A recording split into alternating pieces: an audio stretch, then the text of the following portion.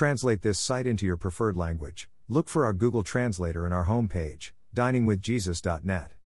Traduce este sitio en tu idioma preferido, busca nuestro traductor de Google en nuestra página de inicio va, diningwithjesus.net. Pastor Chris White says to all of you, hello my friends. May the Lord bless you today. Hola mis amigos. Que el Señor los bendiga. Most people say from time to time, I'd like to know God's will for me in regard to this particular situation. Is such knowledge possible? We should first ask, does God want us to know His will? The answer is yes. In the most basic sense, that's why He has given us His Word, the Bible. Furthermore, obedience hinges on knowledge. How can we obey Him if we don't know what He wants us to do? Paul taught that we can discern the will of God. For this reason, since the day we heard about you, we have not stopped praying for you. We continually ask God to fill you with the knowledge of His will through all the wisdom and understanding that the Spirit gives. Colossians 1:9, emphasis added, cf. Colossians 4:12.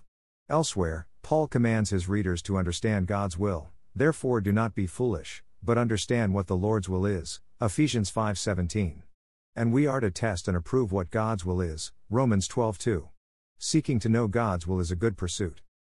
Below are some general principles we can use in seeking to discover the particulars of God's will. The content has been adapted from various sources, particularly Charles Stanley's The Will of God, Understanding and Pursuing His Ultimate Plan for Your Life, Howard Books, 2019. 1. The Comprehensive Word of God, 2 Timothy 3:16-17, Psalm 119:105, Isaiah 8:20. The Bible reveals God's general will for us and His will regarding certain specific matters, such as loving others, speaking truth, maintaining sexual purity, etc. In any given situation, we should first determine if the Bible addresses the issue either specifically or in principle. If so, we have God's will in the matter. This is a screen-out criterion because God will never lead us to do something that contradicts His Word. 2. Complete consecration, Psalm 37:3-4, John 7:17, Romans 12:1-2, 2 Corinthians 8:5. God calls us to full commitment to Him. If we are only looking for guidance in one area, disregarding God's will in the rest of our lives, we are missing the point. God's will involves more than just what type of employment to pursue or which car to buy, it covers holiness and consecration in every area of life. 3. Commitment in advance to do God's will, Luke 22:42, Psalm 48, Hebrews 10:7-9, John 4:34, 5:30. When seeking God's will, we must be willing to do His will when we discover what it is, even if we don't particularly like it. Of course, we have our inclinations and preferences. But we need to be willing to set aside preference in favor of God's perfect, and thus best, choice. 19th century evangelist George Muller had this testimony of how he sought God's will. I seek at the beginning to get my heart into such a state that it has no will of its own in regard to a given matter. 9/10 of the trouble with people is just here. 9/10 of the difficulties are overcome when our hearts are ready to do the Lord's will, whatever it may be. When one is truly in this state, it is usually but a little way to the knowledge of what His will is. Answers to Prayer, from George Muller's Narratives, compiled by A.E.C. Brooks, Lecter House, 2020. Do we begrudgingly deign to do His will, more fully desire to do His will, or genuinely delight to do His will?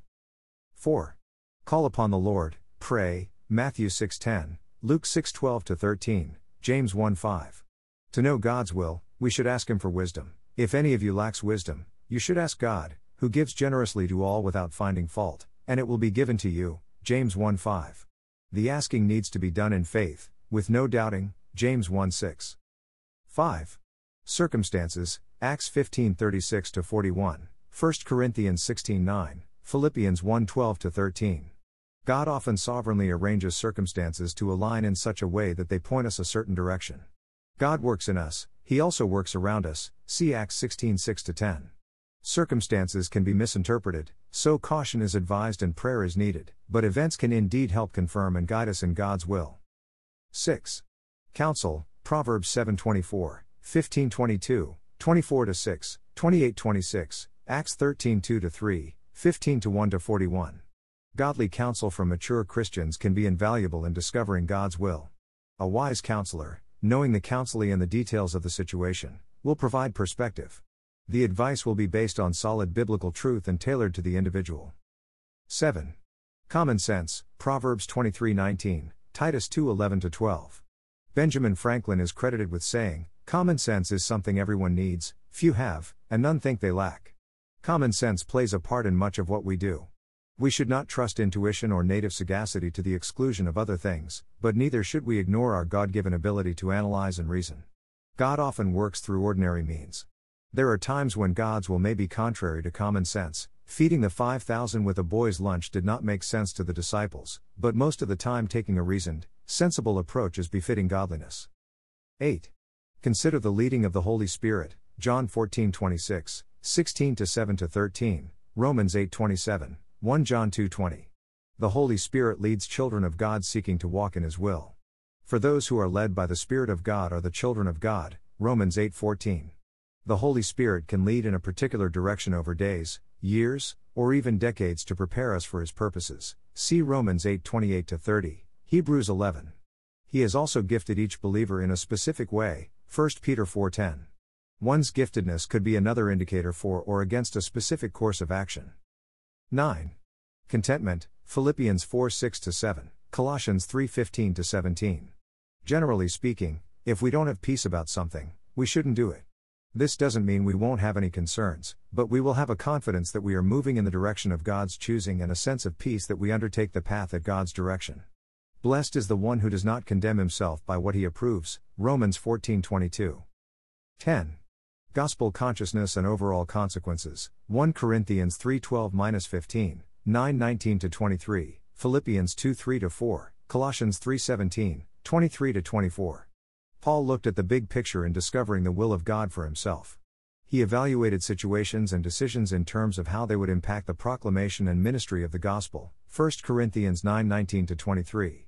And he gives us this principle: whatever you do, whether in word or deed, do it all in the name of the Lord Jesus, giving thanks to God the Father through him, Colossians 3:17. Considering the situation in light of God's character and His overarching plan can provide clarity. Will this decision honor God, or will it grieve His heart? 11. Stewardship considerations, Luke 19:11-26, 1 Corinthians 4:1-2, 2 Timothy 2:4. We are stewards of all that God has entrusted to us. This includes our time, talents, treasures, health, and spiritual gifting. And we must discern proper priorities. The good is often the enemy of the best. Will this course of action enhance our effectiveness for the Lord or lessen it? 12.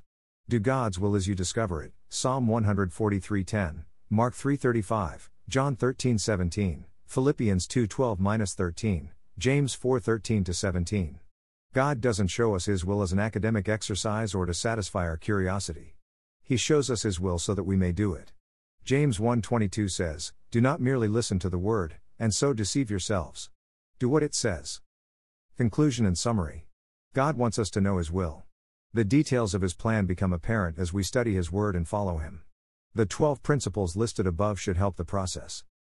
Late Bible teacher Warren Wiersbe, in his With the Word commentary, Thomas Nelson, 1991, pointed to the importance of motive in discovering the will of God. When you seek to edify others and glorify the Lord, you will know what to do.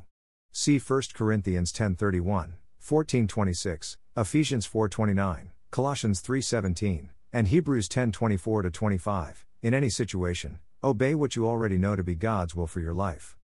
Finally, don't seek God's will to the detriment of seeking Him. Jesus said, "Now this is eternal life, that they know you, the only true God, and Jesus Christ, whom you have sent." John 17:3. We know that God's ultimate will for us is that we would be conformed to the image of Christ, Romans 8:28-30. We long to honor God, but, even more, we long to know God. We trust that He who began a good work in you will carry it on to completion until the day of Christ Jesus, Philippians 1:6. Hebrews 13:20-21 provides a prayer and a challenge. Now may the God of peace, who through the blood of the eternal covenant brought back from the dead our Lord Jesus, that great shepherd of the sheep, equip you with everything good for doing His will, and may He work in us what is pleasing to Him, through Jesus Christ, to whom be glory forever and ever. Amen. Thank you to Got Questions. Copyright 2002 to 2022 Got Questions Ministries. All rights reserved.